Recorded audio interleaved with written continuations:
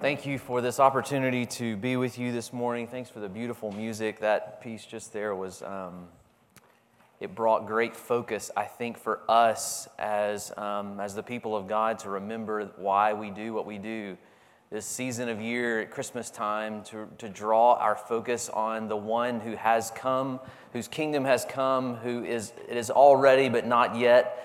But let me just say thank you for letting me be here today. Thank you, Pastor Jamie, for welcoming me into your home last night and being able to be with all of you this morning. I'm a little bit overwhelmed, I think, just by the things in the white basket, that the giving that you're giving, and even the invitation to come here.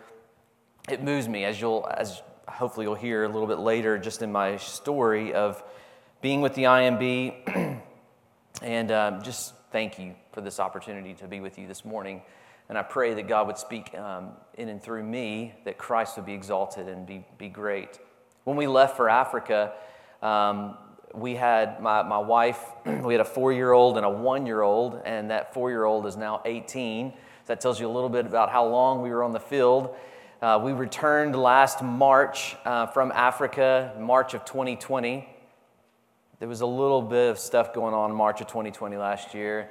So we arrived, we were literally on the last commercial flight in Kenya before the whole country just shut down. In fact, we had to move up our date, and it's this crazy story of this mad rush to the airport, and are we going to actually get put on the flight? They had overbooked the flight, and people were literally pushing to get on the plane. It was crazy. And then we landed in Richmond, Virginia, a place that we had never lived before, and everything was closed.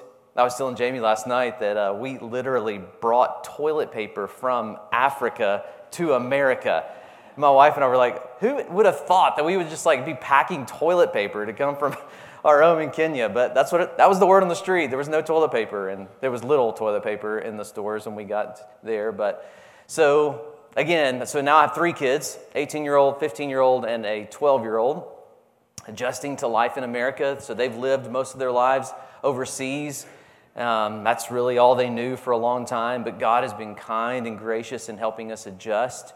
We are living in Richmond now, and my primary role now is to help mobilize churches, particularly young people, young adults, students, high school students, college students, anywhere from 2 weeks to 2 years, mobilizing them, helping them join. We're doing a lot of training and investment in them and helping them get overseas. I do still spend some time overseas as well, working with the IMB, International Mission Board. But again, it's an honor to be with you here today. If you will, turn with me in your Bibles to Philippians chapter 1. We're going to be looking at 3 verses in particular. Philippians chapter 1, verses 27 through 30. I'll be looking at several passages throughout the first and second chapters of Philippians to help us understand some context, but our focus is Philippians chapter 1, 27 through 30. Listen to the reading of God's holy, inspired, and inerrant word. Only let your manner of life be worthy of the gospel of Christ, so that whether I come and see you or am absent, I may hear of you, that you are standing firm in one spirit, with one mind, striving side by side for the faith of the gospel, and not frightened in anything by your opponents. This is a clear sign to them of their destruction, but of your salvation, and that from God. For it has been granted to you that for the sake of Christ you should not only believe in him, but also suffer for his sake, engaged in the same conflict that you saw I had, and now hear that I still have. So if there is any encouragement in Christ, any comfort from love, any participation in the Spirit, any affection and sympathy, complete my joy by being of the same mind, having the same love, being in full accord and of one mind. Let's pray. Father, thank you for all that we have heard this morning so far. God, every piece of this is an offering to you of worship. Everything from the welcome and the announcements, God, to the proclamation of your word that I get to steward even now. God, I pray that everything that we do this morning would be truly an offering of sacrifice, of worship to you. That it would not be about us, but it would be about you. God, in these brief moments that I have to share your message. I pray that you would shine brightly, not me. Speak clearly to our hearts. In Christ's name we pray. Amen. So I read those verses to you, but we will spend most of our time in verse 27. After 12 years in Africa, there are some powerful memories in which the accounts seem as real today as they did when they actually happened. Laura, my wife, and I had spent nearly a year investing in a group of university students. That was our primary focus when we left for the country of Botswana. So we were in the capital city there in the country where we started our missionary career. Now just pause real quick. If you don't know where the country of Botswana is, most people know where South Africa is. It's the country just north of there, sandwiched between Namibia and Zimbabwe, and that's where we started our career. We had spent nearly a year investing in these university students there in the capital city. Most of these students were brand new believers. As we opened up the scriptures together, they saw clearly that they are not just the mission, but called by God to share in His divine mission. So in our discipleship and training with them, they would engage in evangelism and disciple making on their own university campus. So they are brand new believers learning these things. But they started to ask the questions, how can they go to the unreached peoples of Africa? Well, about 5 hours by car, 5 hours away from the capital city by car, from where we were living, was a people group known as the Bakalahari people. There was little to no evangelical work among them at the time, but one of our missionaries and a local pastor named Jack were beginning pioneer work among this small, unreached people group. Well, Jack called me one day and asked if I could bring some students from the university that we were investing in to come and work with them. And without hesitation, after asking these students if they wanted to go, they said yes. How soon could they get there? So this group of students raised funds and we made the journey with them to the village of Kang, Botswana, where we would sleep all in one room on a floor and embrace the village lifestyle and all its glory for the next 5 days. Our prayer by the end of the week was to see a group of believers gather for the first time. Well, on day one, I was really unsure of things since I'd never been to this village. I'd learned the local language, but this was a different dialect, and I struggled with that dialect. I was hesitant about potentially different cultural aspects in this village, not sure how these university students would handle the situation. But day one, we headed out the door, trusting God with fruit from the seeds we hoped to sow. And as I walked through the sandy footpaths, side by side with a guy I'd been investing in named Andrew, I smiled and thanked God for the work in Andrew's life that brought him to this point. After noticing the 4-inch thorn bushes around us, I couldn't help but pray for seed to fall on soil ripe for the gospel, not a thorny path. When we arrived at the first house, I was ready to boldly announce my arrival and ask for an opportunity to share good news with them.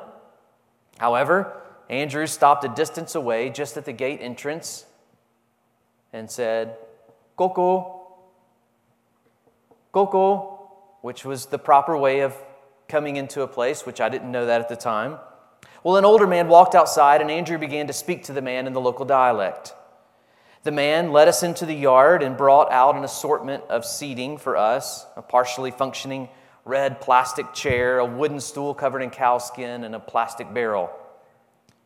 Well, after 15 to 20 minutes of conversation about the weather and family, the man gave me permission to share the message that brought me to him that afternoon. I shared the story of creation to Christ, and Andrew translated to this man. When we finished, the man stood up and told us that we must come with him. That was his response to the message. So he grabbed my hand, and we walked nearly a half mile to another home filled with people all around Andrew's age. The man held my hand the entire walk on the path and spoke with Andrew. I'm still not sure everything that he said to Andrew that day. When we arrived at the house, the young people in that yard, they were taking drinks from a common cup of homemade beer stored in a garbage can.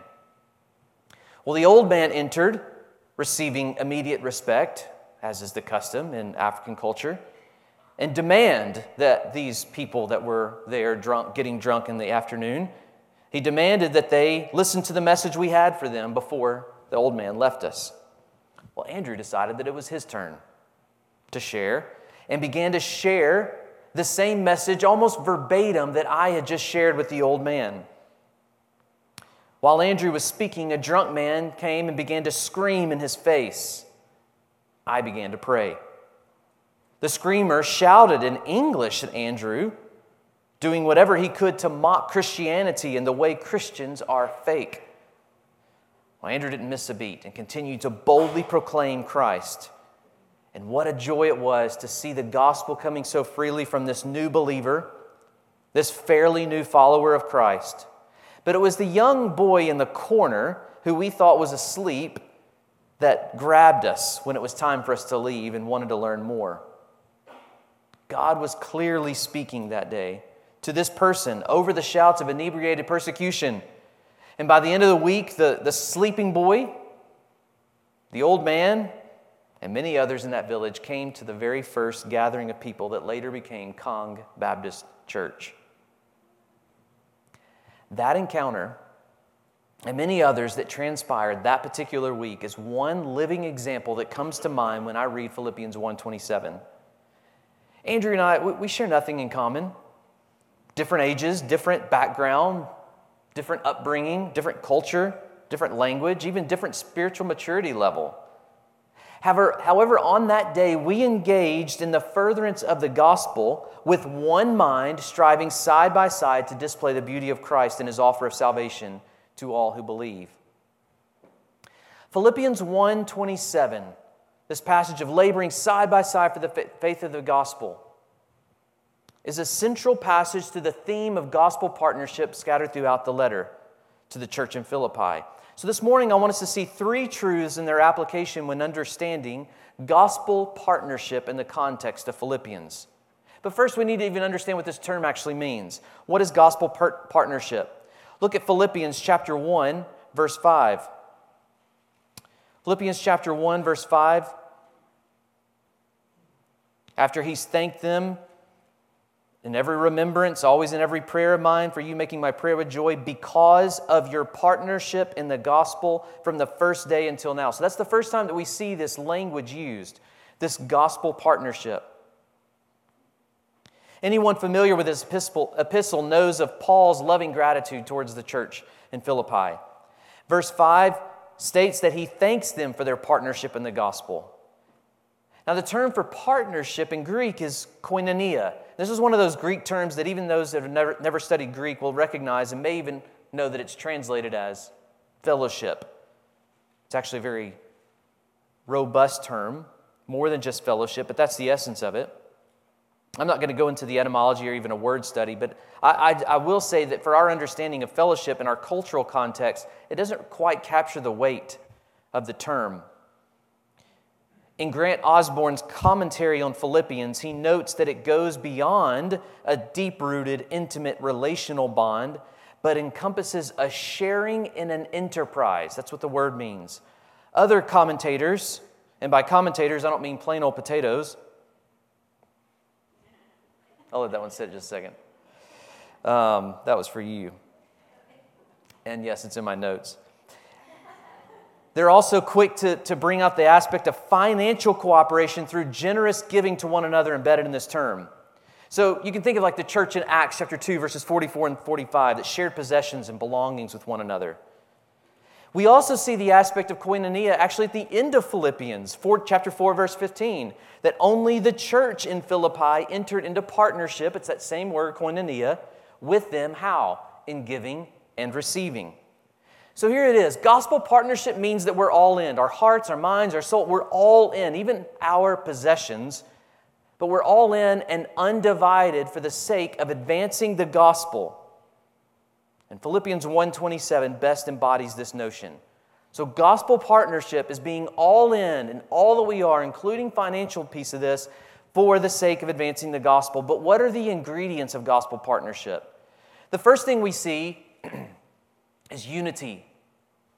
The unity of gospel partnership. Now, before we can continue, we must remember that we cannot talk about gospel partnership without understanding the beauty of the gospel. Think about Philippians chapter 2, verses 5 through 11. It's this beautiful passage. This is the very thing that unifies their mind. In those verses, we're reminded that Christ came to earth as a man, paid the penalty that we deserve for our sin, the ultimate penalty for sin, even death on the cross, verse 8 of chapter 2, so that all who believe in him could be made righteous, which is expounded upon in chapter 3, verse 9. Only on account of Christ, and have the privilege of worshiping in his eternal presence. Unity around the gospel is only possible through the gospel. Paul's prayer is that this is what's central to their lives. And Paul states that whether he sees them or just receives a report about them, he wants to see or hear that they are advancing the gospel with one mind and one spirit, striving side by side. And we're going to touch on that side-by-side imagery in just a moment. But I want us to consider the profound unity of one spirit and one mind. And it doesn't take us long to consider examples of this in action. Think about a construction crew that's building a high-rise building and the catastrophic consequences of disunity in the construct. Or a basketball team that's playing so seamlessly, it's like they're thinking each other's thoughts, or what happens to the team if one member decides to go his or her own way. Or the common understanding of a team of surgeons with one mind, operating on a heart transplant and the deadly consequences of disunity in that surgery. However, how often do we pause to consider how believers can carry out the commands of God with one spirit, one mind, and the attack on the spread of the gospel if the church is disunited? Think about it. The moment that we become disunited, it's the very attack on the spread of the gospel. Like Andrew and me, the gospel, the gospel unifies even the most unlikely of teams. We share in the unity of Christ in us. Even more, the outcome of our faith demands that we love God with all of our heart, soul, and mind. Look at Ephesians chapter 4, verses 1 through 6. It's a mirror passage of the essence of gospel partnership. Mirror passage of the essence of gospel partnership in Philippians. When it talks about one mind, one faith, one baptism, one Lord, one God, one Father of all. It's this unity. In other words, the unity of our actions directly corresponds to the unity of our heart. Or to put it a different way, true gospel partnership is impossible without true gospel transformation. Paul is praying for a church in the midst of intense persecution. And many at that time were wondering how to respond to government mandates or new cultural restrictions related to religion. Government mandates, does that sound familiar to any of us? And his prayer to them during the midst of this is that they would have one mind. I believe one of the greatest tragedies of the pandemic, beyond just the lives that have been lost, is how divided everyone can be over masks or vaccines or gatherings or whatever. This threatens the one mind calling of the church, thus hindering the work of the gospel in many places. Excuse me, I've got something in my throat.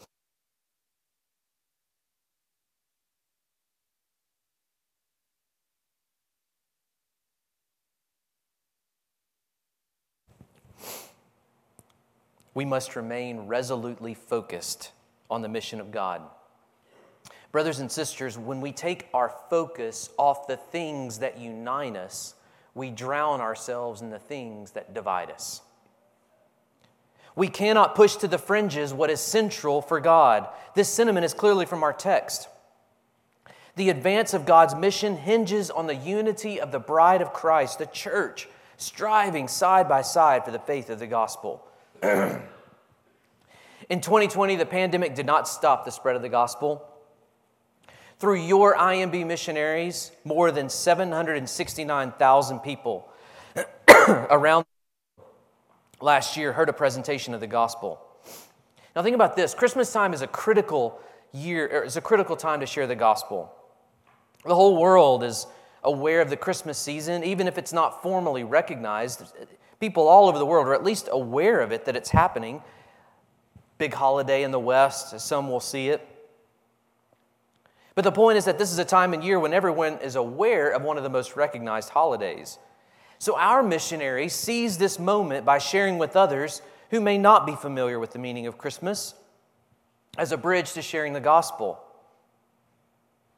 So when you think about the unity of people around the world who are thinking about one thing, pray for your missionaries this Christmas season as they use this as a bridge to share the gospel. So we talked about the unity of gospel partnership. I now want us to consider the work of gospel partnership. Paul's plea for the church in laboring for the faith of the gospel requires shared mission, shared resources, and shared struggles. The phrase side by side literally means to struggle along with or to contend along with. The phrase conjures images of athletes working together against their opponents. Military images also accompany this phrase, as the Roman army would fight in a square, behind, beside, and in front of one another, and fight as one impenetrable unit. So the essence of this verse is to encourage the church to fight for the sake of advancing the mission of God. Verses 28 through 30 expound even further on this, but we're not going to focus our attention there. Throughout Philippians, Paul uses this imagery over and over. Think about chapter 1, verse 5. Partners in the gospel. Chapter 1, verse 7, partakers with me of grace. 2:25, my brother and fellow worker and fellow soldier. Chapter 4, verse 3, labored side by side with me. As I look back over a decade ago at encounters with Andrew and many others like it, I'm certain that was the most important work I will ever do, that we ever did together. Sharing Christ and making disciples towards healthy church so that God is worshiped as He deserves. Today, I'm back in America doing something a little bit different, but with a passion for its great purpose to advance the mission of God. It doesn't change. And so for you, for a church, there may be a number of ways you could apply this text and how you labor side by side. It can begin just you walking outside of these doors and sharing the gospel with people who still have not heard, or those that have heard but have rejected the gospel. I was hearing last night of just the vast number of international people from the international community that are living here. The nations are in your back door, even in Dillon, South Carolina. But sharing the gospel with your neighbors, with your family, with your friends, it starts there. But I want to think even more than that. I want, for my purposes even today, from the IMB, from thinking about God's work, God's missionary work around the world, I want you to consider your role in the global church and how you might labor side by side with those around the world seeking to advance the gospel. In Durban, South Africa, Zawadi lives in daily grief as her entire family has cut her off today and threatens to kill her on a regular basis. Why? Because last year she decided to follow Christ and was baptized publicly. IMB missionaries David and Julie labor side by side faithfully with Zawadi in Durban to share Christ with their Muslim neighbors. But Satan is not happy about the beautiful work of the gospel that's taking place and is on a mission to destroy that work. Zawadi teaches a sewing class in Durban, both to help refugees get jobs as well as an opportunity to share Christ. How can you labor side by side with those around the world? Let's just pray for Zawadi today. Let's pray, let's labor side by side with her through prayer, that God would sustain her as her family is on a mission to see her life ended. But she is on a mission to see others' lives begin in Christ. Lastly, I now want us to look at the final truth in this passage as a particular application for our work. Now, you may have noticed that I haven't talked yet about the first part of the passage. Go back to Philippians chapter 1, verse 27. Chapter 1, verse 27 says, "Only let your manner of life be worthy of the gospel." And I've been talking a lot about side by side and these kind of things, and striving with one mind, but manner of life worthy of the gospel brings us to our last point, the purpose of gospel partnership. The original language of let your manner of life be worthy literally means to behave as citizens worthy of the gospel. Actually, the literal meaning means living as citizens worthy of your citizenship. In other words, Paul is encouraging them to remember the citizenship that they have that comes with gospel transformation. He elaborates on this a little bit more in Philippians 3:7 when he states that things the world considers valuable are nothing compared to knowing Christ. So when we consider our role as Christ followers, as citizens of His heavenly kingdom, we need a vision for God's glory in the gospel. Look at 2 Corinthians chapter 4, verse 4. We see in this verse that Satan blinds people from seeing the light of the gospel of the glory of Christ, who is the image of God. Chapter 4, verse 6, we see that Christ shines in the heart of His people to give the light of the knowledge of the glory of God in the face of Jesus Christ.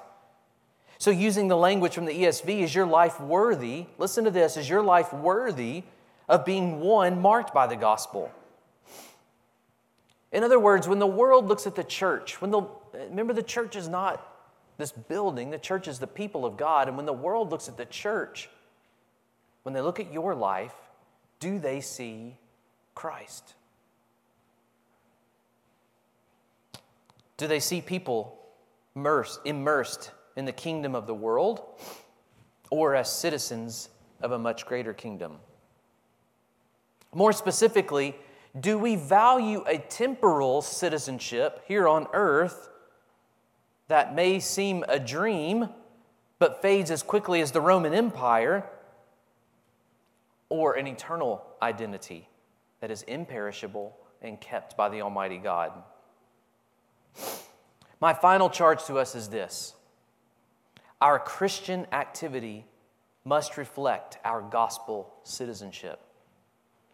In a world in which we are just one click, one tweet, one repost, or one article away from joining the fray of controversy that plagues our culture, we must be committed to a fear of God that reflects our love for God and His love for us. As a church, we must remember that unity and gospel partnership is only as strong as our devotion to gospel citizenship. Perhaps today we need a fresh wave of questioning in our own lives. What does your devotional life look like? How about your prayer life? What about your private life that no one can see? Your private thoughts. Do they reflect an unquestionable love for God? Our work in advancing the mission of God around the world is the most important work we can do towards the ultimate goal of God-honoring worship among every nation, tribe, people, and language. That's the vision. That's the vision that's been given to us. That's the work that we've been doing around the world for 176 years at the IMB. It's the work that God's been doing around the world since Christ. It's the work that I've had the opportunity of doing in sub-Saharan Africa, is laboring to proclaim the gospel so that people would repent and believe, so that disciples are made, healthy churches are formed, ultimately so that God is worshiped. The problem of sin is not that people are lost and dying and going to hell. That is a problem. But the ultimate problem is that God is not getting the glory that He deserves. We have an incredible opportunity, an obligation, a calling, a command to do the very thing that God has called us to do, to go and to make disciples in all the world. But you see, the Great Commission is not the Great Commandment. Our duty to love our neighbor, which most aptly expresses itself in making disciples of all nations, is an overflow of the first and greatest commandment, to love God with all of our heart, soul, and mind. We share Christ with others so that others may share in worshiping Christ. And this is what it's all about. When God mobilized the Israelites into the promised land, His command was clear. In Deuteronomy 6:14, God repeatedly gives instructions and then comes back to the command. You must love the Lord your God, fear Him, serve Him. According to Philippians 1:27, we cannot even be unified in the advance of the gospel if we neglect our ultimate calling, which is to represent God to a watching world. Our first responsibility in the advance of the gospel is to live out our gospel citizenship. We must love God, cling to the gospel, represent the King in whose kingdom we now reside.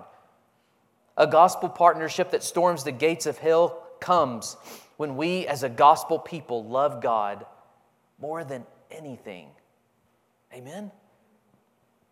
The greatest treasure I experienced on that day in Botswana was the gospel partnership Andrew and I shared through Gospel Advance.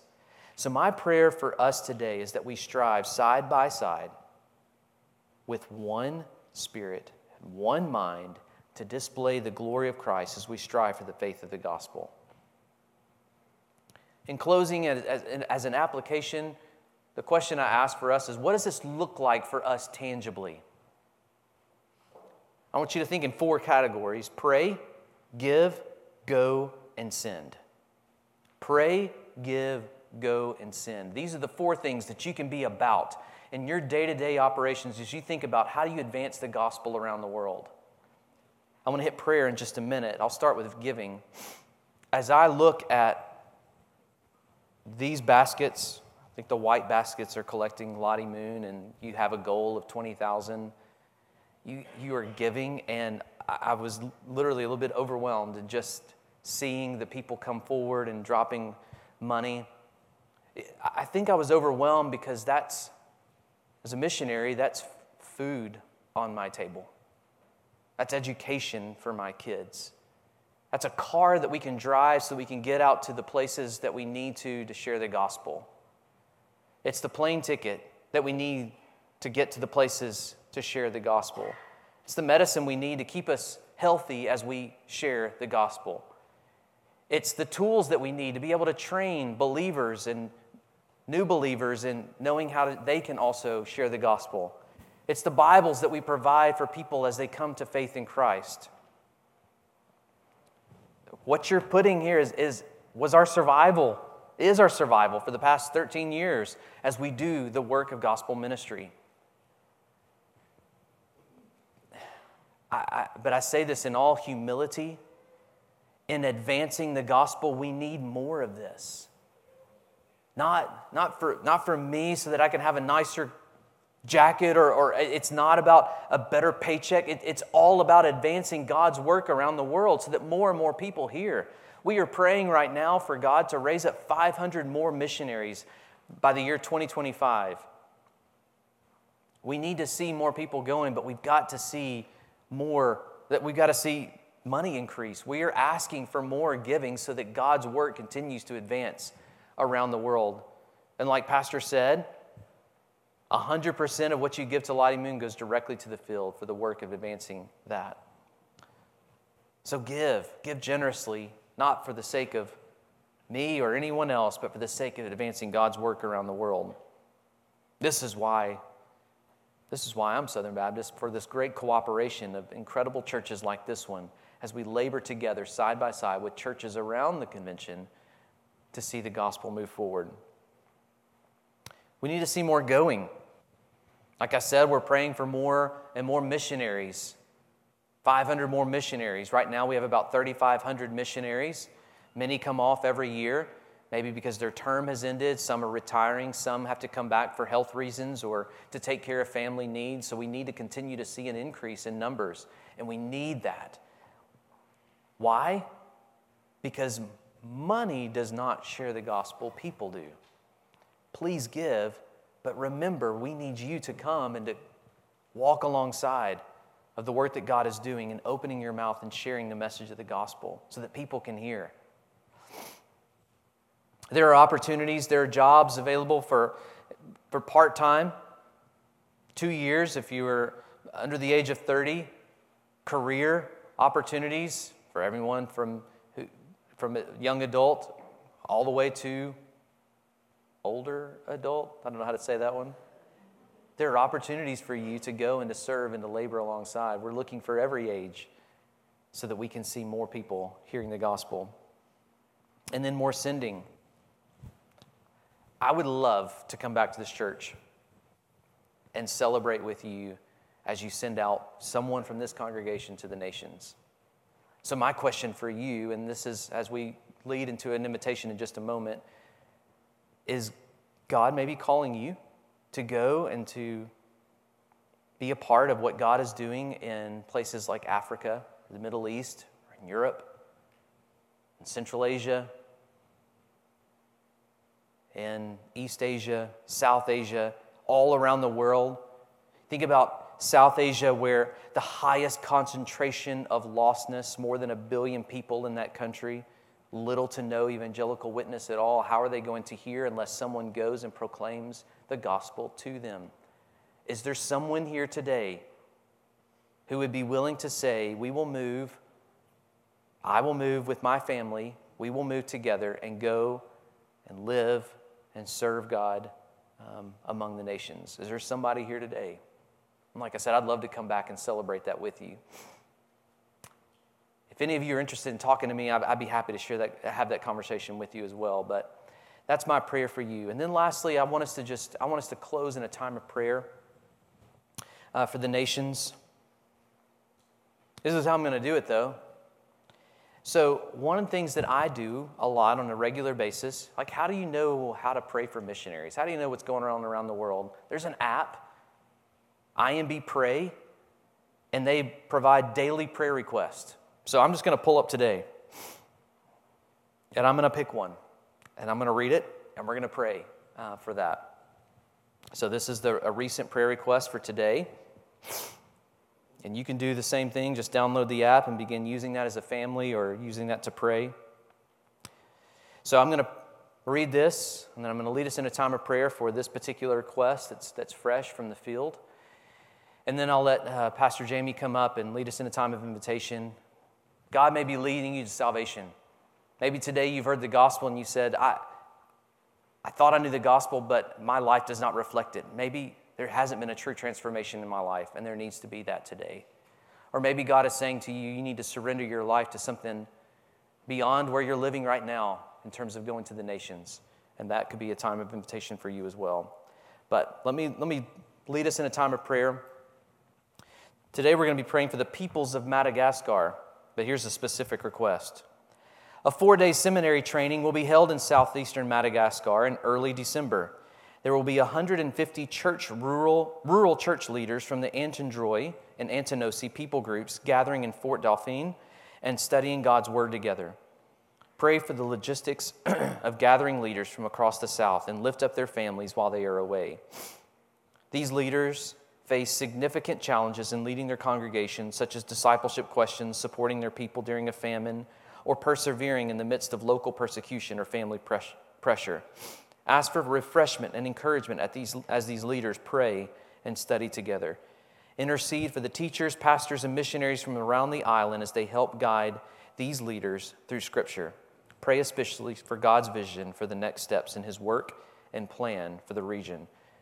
I didn't know I was going to read that one, but I will tell you this. God is doing something awesome in the island of Madagascar. About 5 years ago, there were about the vast majority of the northern part of the island, there was little to no evangelical work at all. We knew no believers in that area. Now, not only are there believers, but God is raising up nationals in Madagascar who are missionaries now and are raising their own support. Madagascar nationals that are raising their own support to get the gospel to these people that have not yet heard. That's awesome. Let's pray for this thing. God, we thank you for what you have said to us today. We pray for the work that's going on in Madagascar right now. God, we pray for those missionaries who are gathering with those leaders, those church leaders who are probably right now feeling incredibly encouraged to be with other believers because this past year has been so lonely for them, so difficult, with intense persecution. God, I pray for that time of refreshing and training, and God, I pray that as a result of these leaders gathering right now in this, I think even today as they're gathering, I pray that you would do something that can only be explained by the supernatural work of the Spirit working in the hearts and lives of these leaders and then through them as they go in to proclaim the gospel and as they lead in these areas. God, be exalted among the peoples of Madagascar. Thank you for our time together today. And God, as we close out, if there is anyone here, you're convicting their heart, I pray that you would speak to them and move in a mighty way. We pray this in Christ's name. Amen.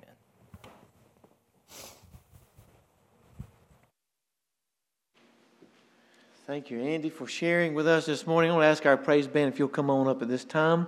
And while they're coming, let me just kind of give you a recap real quick. He talked about three things. He talked about unity, work, and purpose. And I was thinking about, Jesus said, I've come to seek and to save that which was lost. We cannot be unified with Christ if we're not on the same mission that He's on.